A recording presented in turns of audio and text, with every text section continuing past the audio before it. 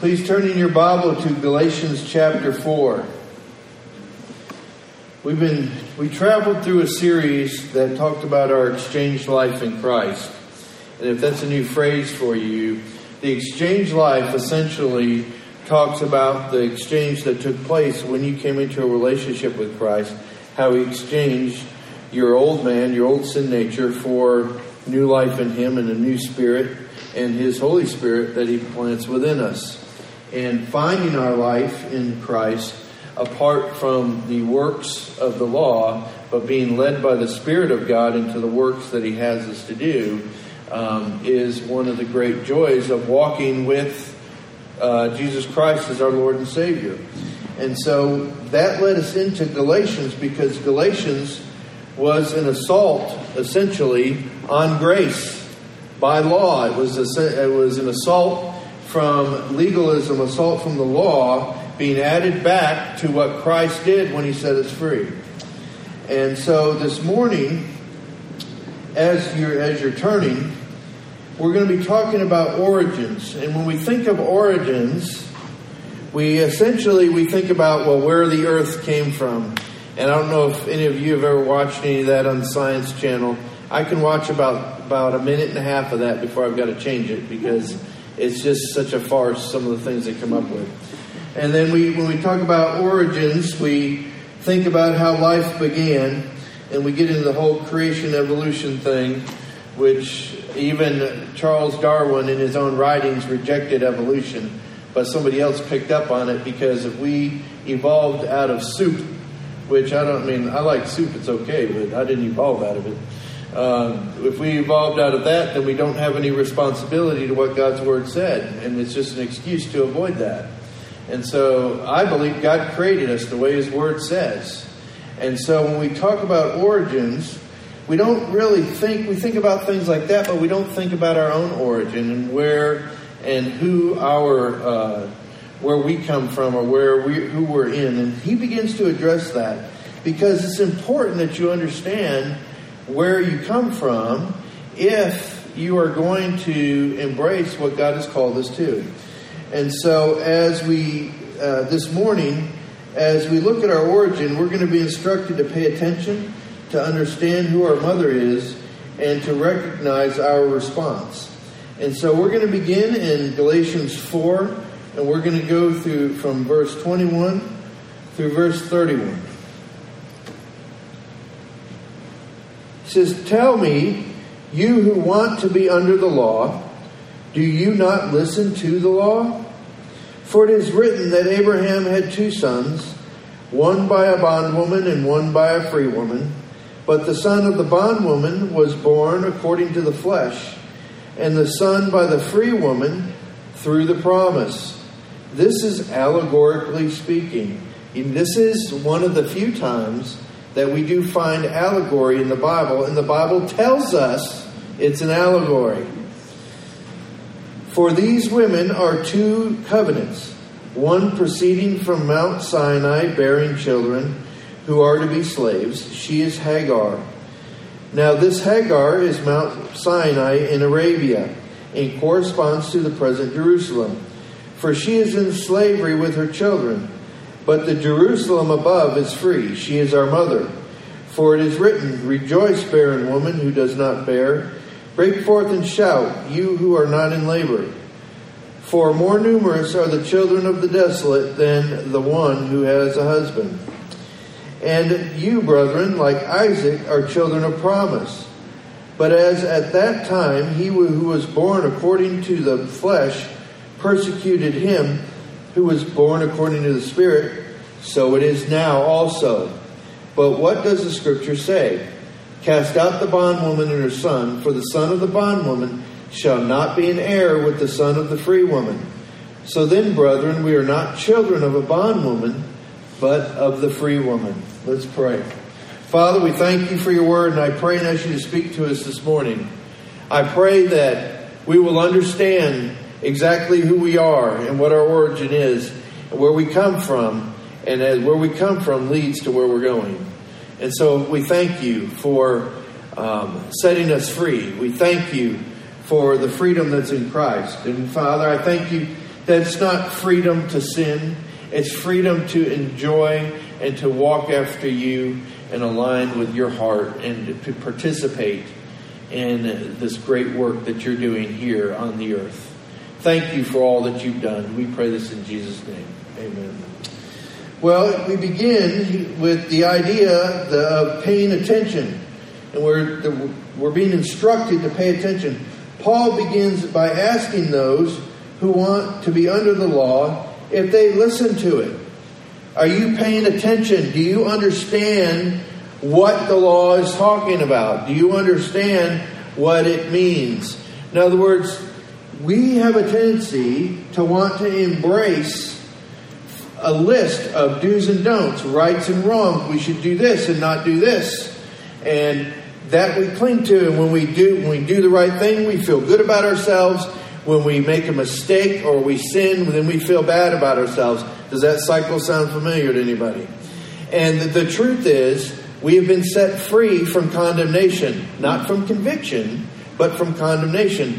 Conviction leads us to Christ. Condemnation leads us to woe is me, to how bad am I? How can I be accepted by God? And so he addresses them because they're embracing, the Judaizers were coming in, they were adding this stuff back that Jesus Christ had set them free from. And so why would they want to go back? Why were they having this desire to go back? See, the law is harsh. The law has penalties and punishments and things that go with it. And it's really amazing to think about the idea of becoming a better Christian by improving our behavior by the law, because it doesn't do that. Even if we could keep every bit of it, it's still only self-righteousness. It's not the righteousness of Christ. It's insufficient. And I've heard that. It said, if you're going to live by the law, you've got to keep it all. Even if you kept every word of it, we would still fall short. Because it's unacceptable. It was never meant to make us righteous. It was meant to show us that we were unrighteous and in need of Christ. And so that was his point. So why would you go back? It's already done its work. We learned earlier that it came to us as a tutor. A tutor, you go to a tutor when you don't understand or you need to learn something, you need to be taught something, and they help you to understand. We don't have that natural understanding. That's what the law did. It tutors us in the idea that we need Christ. It's not meant to make us a better Christian. It's not meant to make us more holy.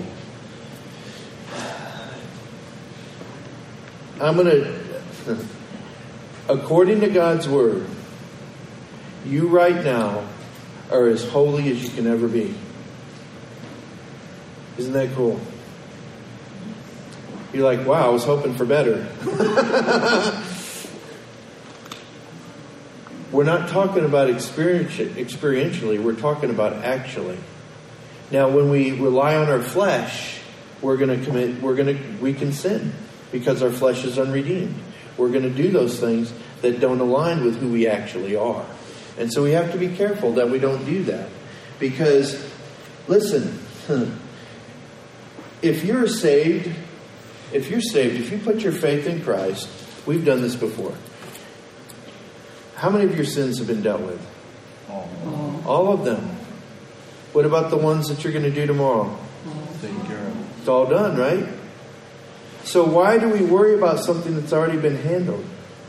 Why don't we worry about experiencing the relationship with Christ? Hearing His voice. Understanding what He wants us to do. Everything the Holy Spirit will lead you into will not violate the law. It won't violate it. He can't. Because He said He didn't come to do away with the law. But we're not under it as a tutor. We're in Christ now. And there's a difference. So those things are still true and they are part of holiness. But we don't become holy by what we do. We become holy by who we are. And then our behavior lines up with who we are in Christ. That's what sanctification is all about. That's the journey of sanctification in Christ. And so he said, hey, pay attention. The bondwoman has a son according to the flesh. And so we see, now he begins to go back, he says this is an allegory, but the story is true. The allegory he's making is he's explaining the relationships. The story is true of Abraham and Hagar. See, God he promised that Abraham, or Abram at the time, would have a son, a promised one, whom all the world, the nations would be blessed. And so he watched his wife get past childbearing years. I'm not going to say she was old, but she was past that time. And at 90 years old, he looks over and says, wow, I don't think this is going to happen. And so he takes the matter into his own hand. He's going to help God complete God's task, God's work. And so he goes and takes Hagar, which was a regular practice in that day. It wasn't something unusual. And he goes and they have a child, Ishmael.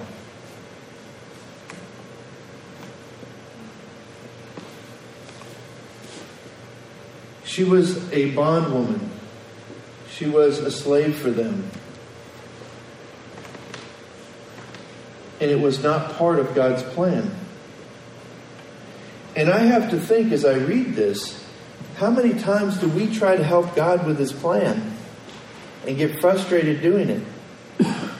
How many times do we think, well, I know this is what God wants, so I need to go do this, instead of talking to Him, instead of hearing Him and marching as He says march, going as far as He says but no further, not quitting when He says don't give up. His intent was to do the will of God. He said, well, I'm going to find a way because God had promised this. This is regular practice. I'm going to do it. But that wasn't the plan. That wasn't the plan. And so he goes, he should have waited on God. Then we see the free woman. She has a son according to the promise. That's Abraham and Sarah, whose son was Isaac, who was of the promise, who are warring today. This is the same war we see in church today between grace and law. But what I've seen in church is that grace and law get married into grace law. You know, you were under the law before, and now that you're saved, let me give you this new law. Now you got to go do this, this, this, this. And what I love is when somebody comes to faith in Christ, I just try to get out of their way and cheerlead for them. Because you know what? They pray they're just so thankful. They just talk to God like they can. And they can. They read their Bible and say, hey, guess what I saw in the Bible? This is really cool. Look what this says right here. That's so cool. And it's the Holy Spirit opening God's Word to them. Why would we ever want to steal that away? Why wouldn't we want to be a place where the Spirit of God is encouraged to speak and move in your heart and mind? That should be our greatest joy. We don't need to... Listen, whatever they need to do, the Holy Spirit will show them. Our heart needs to be rejoicing in compassion. And listen, we are not called into a ministry of fixing everybody else's sin. You ever met anybody like that?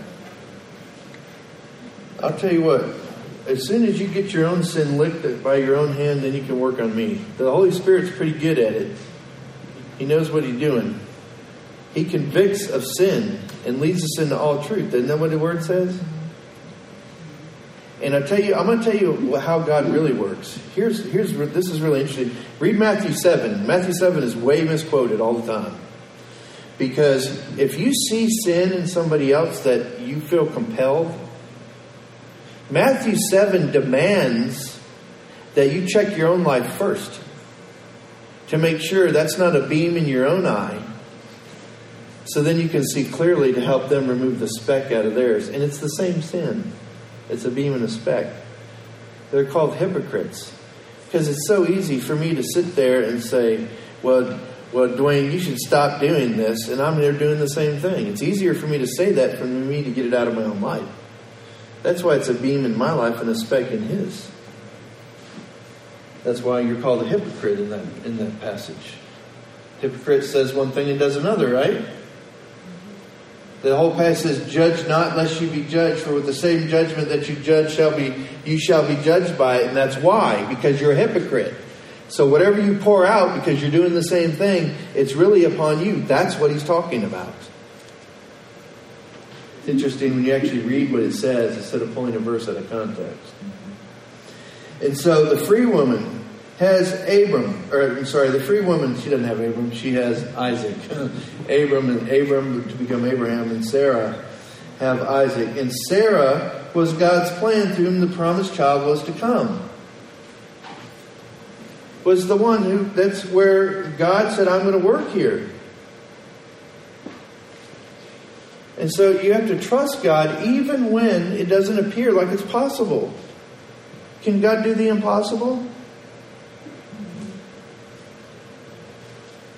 He can do what we call impossible, because there's nothing that's impossible for him. He can turn the sky polka dotted if he wanted, and that would be normal. Somebody asked me, I actually had a pastor ask me once, what color is the sky? And I said, it's whatever color God calls that color that's up there. I said, if he called that color green, then that's what green looks like. Because God's the definition. And so we're demanded to pay attention. He says this is an allegory. He says, allegorically speaking. He's speaking about the two covenants, the covenants of law and the covenant of grace. One proceeding from Mount Sinai. Now he talks about the Hagar and the child as proceeding from Mount Sinai. Now what's significant about that? Mount Sinai is where the law was given. And he refers back to them as that so we can understand that they are tied to the law versus grace. One proceeded from Mount Sinai, which was Hagar, who bears children who are to be slaves. So if we participate in the law, if we participate that as a path forward to maturity, it will enslave us and not free us.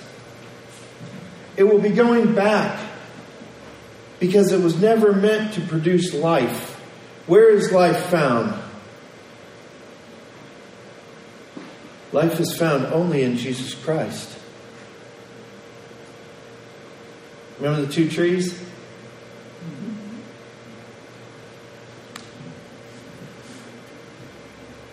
The tree of life, the tree of the knowledge of good and evil.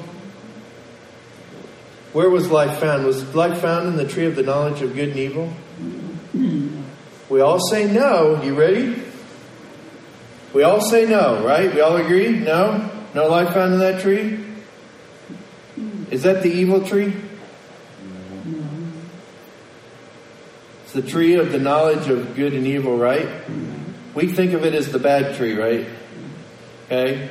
So the knowledge of evil, we'd say there's no life there. So how would the knowledge of good not give us life? You know why? Because it causes us to rely upon ourselves instead of where life is found in Jesus Christ. There is no life when you rely on yourself, only when we rely on Him and walk in Him. Amen. You're not going to experience it. You can keep looking. Listen, I've been frustrated. I've done it. It's empty. And so if we embrace the law, it enslaves us contrary to our freedom in Christ. If you're embracing works, you must be perfect, and even that is not enough. And so pay attention to what you're following. Whatever you're following, is that where you want to go? Whatever you're following, is that where you really want to go? So he challenged us. He says, pay attention. Then he talks to us about who is our mother. Paul refers to Jerusalem, who is free, as our mother. When we came to faith in Christ, we were born into freedom. Jesus Christ said, if I've set you free, you're free indeed. So if he sets us free, what did he set us free from? We think a lot of times just the penalties of our sin. We no longer have to pay that because he paid it, so it's paid. And we sing songs like, well, we don't sing them, but we sing songs like, I'm just a sinner saved by grace, which doesn't line up with Scripture. When Jesus saves you, it says he makes you a saint, a joint heir with Christ, a co-heir, a brand new creation. I'm not what I was. But the enemy would love for you to believe that. He would love for us to believe that this is just who I'm just going to sin. It's going to happen. I can't get away from it. That's not true. That's not true. That would mean you're trapped. And if he sets you free, you can't be trapped and free at the same time. Because we have the ability to walk in the Spirit and not fulfill the desires of the flesh. Isn't that interesting? Spirit and flesh. Not old man, not sin nature, the Spirit and the flesh. Because the old sin nature is gone. But, Pastor, why do I still desire to sin? Anybody here desire to sin other than me? Welcome. I know I'm not alone. And the reason is we have a flesh that craves those things. Because it's unredeemed. Our flesh is breaking down every day. And I'll tell you this, you just never know when it's your day. You never know. We kind of expect that we're going to live forever. But that's not reality. The Bible says today's the day of salvation. There is no promises tomorrow. So be careful. Don't just say, well, one day I'll get all that, I'll answer the Lord and his calling. Why would you waste a single second? He then quotes Isaiah 54:1 that's talking about Sarah.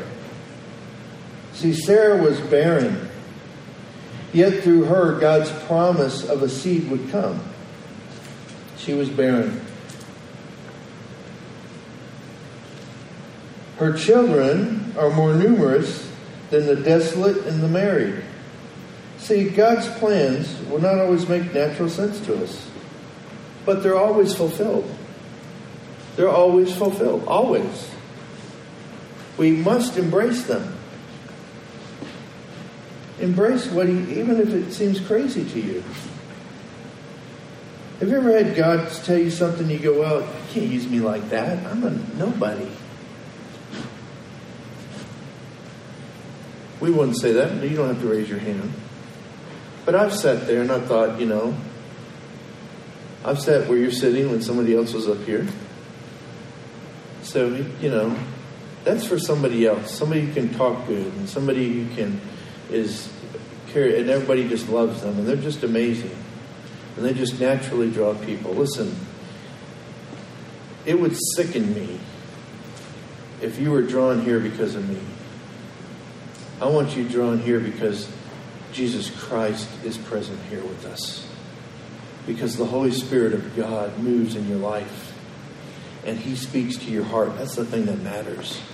This ain't about me. The cross was about me and you. This is about Him. We better keep Him in His proper place. Because I want to be a part of exalting Him, lifting Him up, letting Him receive the glory to His name. This ain't about us getting the glory. This is about us, out of gratitude and great joy, serving because we're in love with Him. That's the key, ladies and gentlemen. See, we just like Isaac are children of the promise. There are those today that want to persecute us by adding the law back to us after we've been set free from it. Don't embrace legalism. Embrace Christ. We're to seek Him with all our heart, mind, soul, and strength. There's no space for anything else. And if we don't seek Him with that, then what are we doing? And so what is our response supposed to be? In verses 30 through 31, we are told that we're not called to embrace bondage. We're called to cast out the law and those who would try to put it on us again. We're to cast it out. We're to get rid of it. We're to send that away. We're to not hold on to that. Now, the law has not been done away with. Christ fulfilled it, and in Christ we also fulfill it. And He leads us into those things. He's never going to lead me to murder my neighbor. He's never going to lead me to covetousness. He's never going to lead me into those things. But I don't do them because the law says it. I do them because I follow the Spirit of God, and He won't lead me into that. That's the difference in who's leading you. And so working your way to be a better Christian doesn't work. It steals real life from you. Doesn't God's Word say He's given us everything pertaining to life and godliness? Doesn't it say that? How come we don't believe that? There's got to be more. There's got to be this. I've got to have this other thing. If God would only set me free from this thing that I'm trapped into, I can't get away from it. Well, doesn't Hebrews say that talks about the sin which does easily beset us? We're always going to have this thing that we struggle with. I remember when I heard that, I was so relieved that I could continue to struggle with this sin. It's terrible, but that's how I felt. The problem is that's not what it means. It means that there's things out there that are so attractive to us that we have this vulnerability, this flesh, that the opportunity is always there. But we choose Him. We're to put that away from us. We're not children of the bondwoman, we're children of the free woman. Live free, don't go back. Don't go back. How many of you have ever felt bad because you didn't have your quiet time?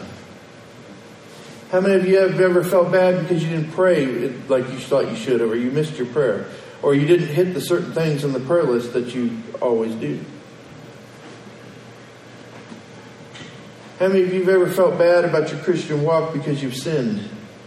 You did something bad, and you thought, how could God accept me or even love me? The Bible says in Romans 8:1, there is therefore no condemnation to those who are in Christ Jesus. What you just described and everything I just described is condemnation. It's not from God or the Holy Spirit. It is from our flesh. It is from our enemy. It is from the world who tells you that you have to behave a certain way. And you know what I think the world is waiting to see? Christians who are honest. Because what's sold to the world is, if you're a Christian, your life is perfect. You don't ever make mistakes. You don't ever do all this. You don't ever have any problems ever again. And if you send $10, I'll send you this little packet of water and you'll get a $60,000 check in the mail. I saw it again the other day. Thought that's got to sicken God.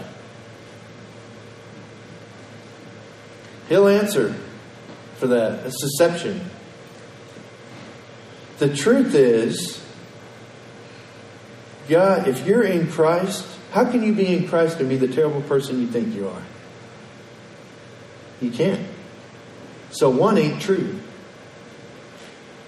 Either you're not in Christ and you're lost, which is okay, but let's not leave it there. Or you are in Christ and somebody's lying to you and you're believing it. Right? It can't be both. If we're honestly looking. See, the enemy will try to make us feel so bad about ourselves that we don't realize the great gift that we have within us to share with the world.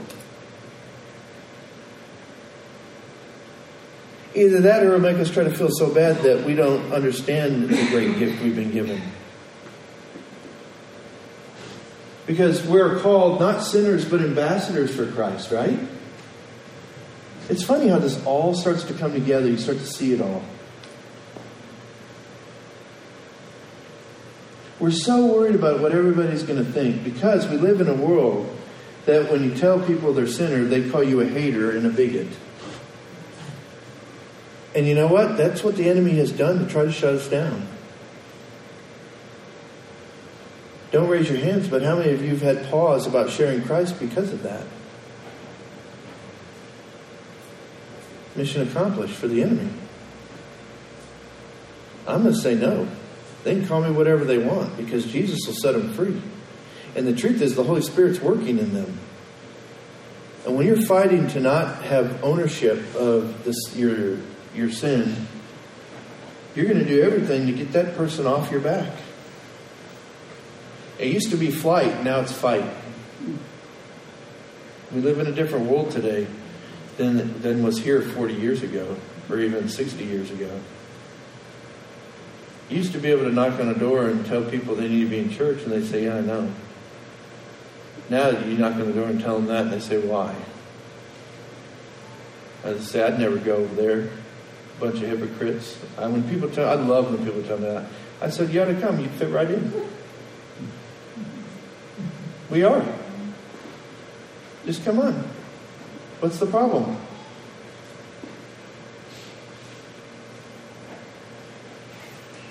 So our response is to put that out. We're not to embrace the legalism again. We're free.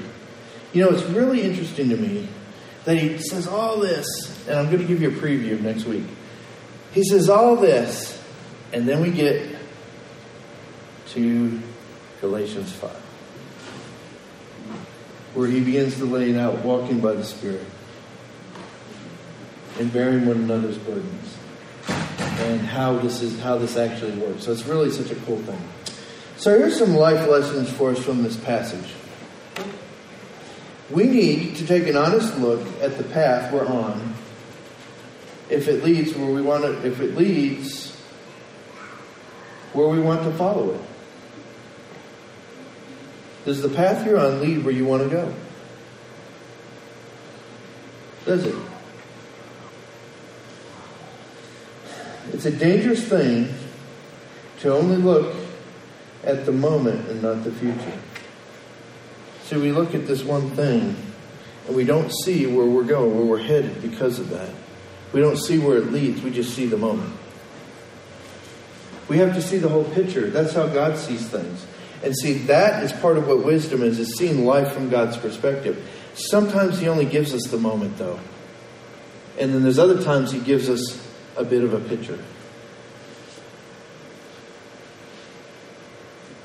And so be careful. Check the path you're on. 2, understanding our relationship with the Lord is the key to unlocking our new life in Him. So, the question is, and this is an obstacle to that, how do you see God? We know some factual things about God, right? We have all the omnis. He's omnipresent, He's omnipowerful, He's not the Omni Hotel, He's just He's omni. He's got it all. Omnipotent, omnipresent, He's all that. Well, He's loving and forgiving. Yep, we know those facts. But do we understand that He feels like that toward us? See, we factually know things about God, but we don't understand that it's real toward us. He actually loves... I know, it's so funny because this was one of the most controversial, most conversational comments I've had with y'all. When I asked, you remember when I asked you, I said, does God love you? You know God loves you. And everybody's like, yeah, I know God loves you.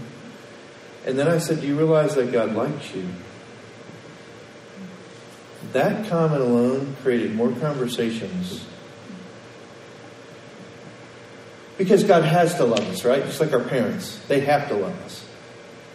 But they don't have to like us. Maybe that's because we have people in our life that we have to love, but we don't really like them sometimes. I don't know. Ask Terry about that. That's my wife. But the truth is, God likes you too. He enjoys you. He created you. The Bible says He twirls over you. And so how do you see him? What relationship to you do you believe he actually wants to have with you? What do you think do you just think he wants to be your rescuer and that's it? Man, I saved Tom. He's good now. Do you see that in Scripture? When he walks with them and he hides himself from them as he's explaining them all about who Christ was through the Scriptures to them. And then when he opens their eyes, he leaves.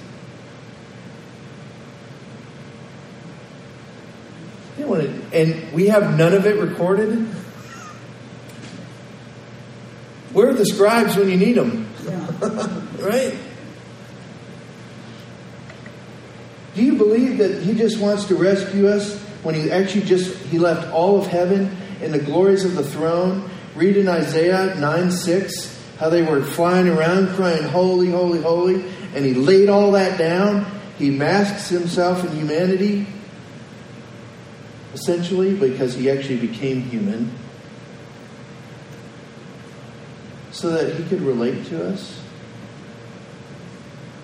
Do you really think that that's all he wants from you?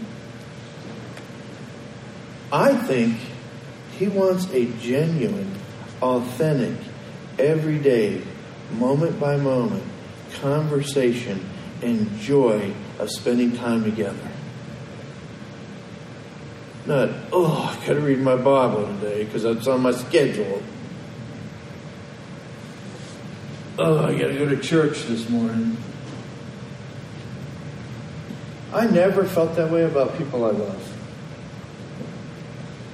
I got to go spend time with so-and-so.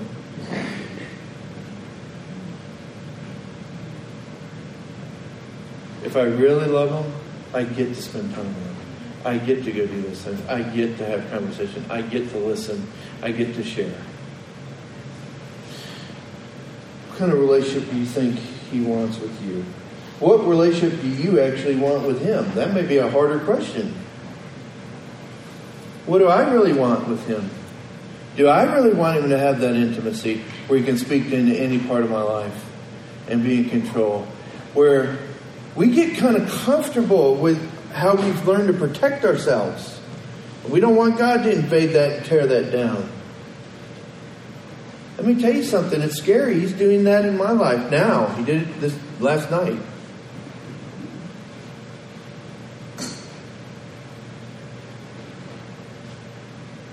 But if my hope is in anything other than him, then I'm wrong. I'm misled. My hope should only be in him. Knowing that he can provide whatever I need. Isn't that true? Don't we know that? 3, realize a list of rules is appealing to us because it allows us to take control of our own journey.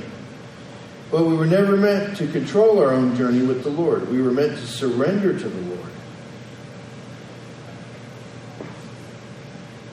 We were never meant to control our own. Well, if I know if I'm not supposed to do this, I just don't do that. I'm good with God. So now I'm in control. We like control, folks. And we were never meant to be in control. Control is a facade. If you think you're in control, you're not. Let's throw a health scare your way. Let's throw some financial problems your way. Let's throw some other things unexpected. We're not in control of anything.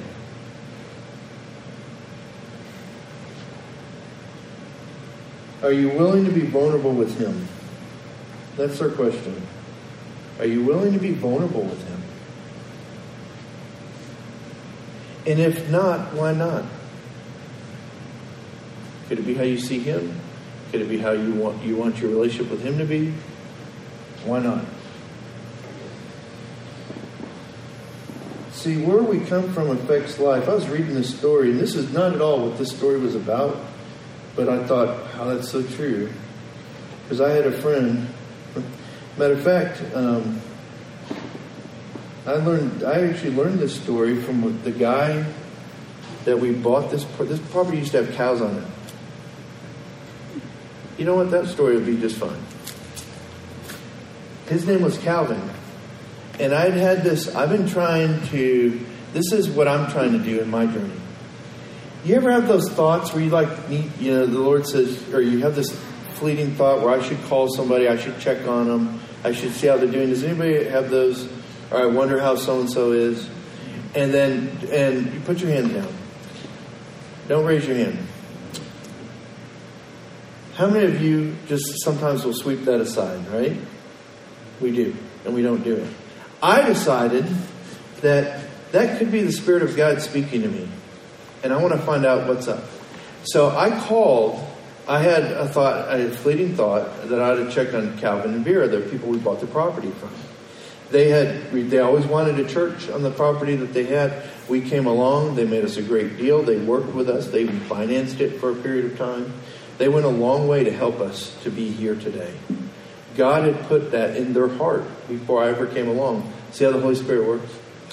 And so I called them, and Vera answered, and I found out that Calvin had passed away about 2 weeks ago. My last exchange with Calvin was at Spring Hill.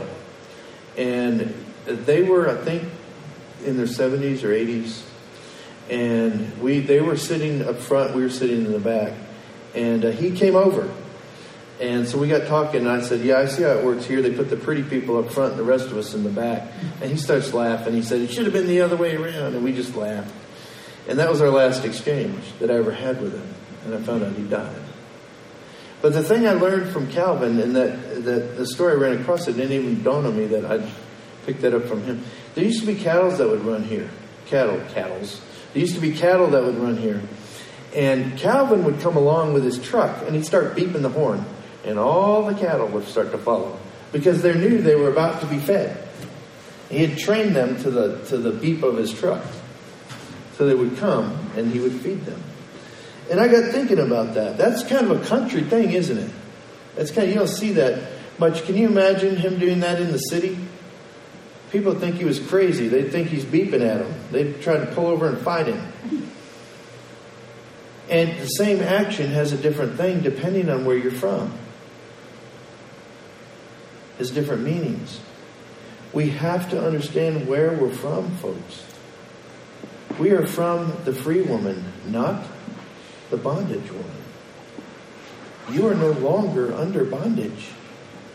You are free, actually free, to live in the joy of your salvation, to experience the heart of Christ, to allow the Holy Spirit to lead you into relationships and to speak His word with great power and humility at the same time, and only God can do that.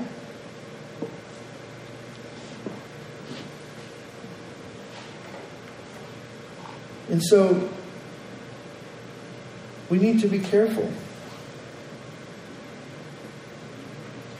We need to be careful. We need to stop trying to be something that we're not. We need to be who we are. And it's okay to embrace that and thank God for that. It's not arrogance to accept what God's done in your life. It becomes arrogant when we take credit for it of ourselves instead of giving Him credit for it. That's where we cross the line. And so let's embrace the beauty of you and the beauty of Him in us. And let's embrace our calling as a body of Christ. There are people around you that need you. There's people who aren't here this morning, obviously.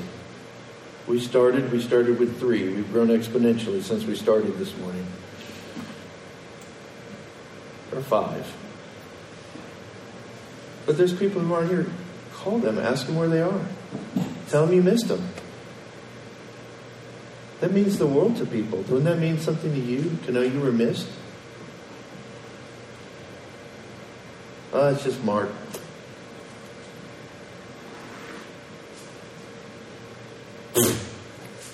That's the Hebrew word for I don't care.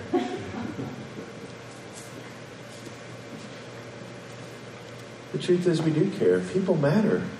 You matter. You matter to me. When you're not here, I feel it. I know it. I feel it in my spirit. It's hard for me because I care, because I love you all. And if that's true, I can't imagine the love that God has for us. I mean, think of the love and the loss that you feel when somebody's not there. And imagine how God feels for you. Let's draw near. Let's do it together. Let's hold each other joyfully accountable by sharing the stories. I heard some stories this morning about how God used somebody. It was so cool because we just prayed about it.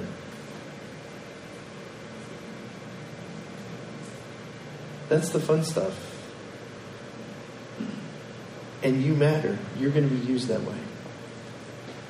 Don't get caught into all that legalism again. Walk in grace and enjoy what God has for you. I want everybody to bow their head and close their eyes.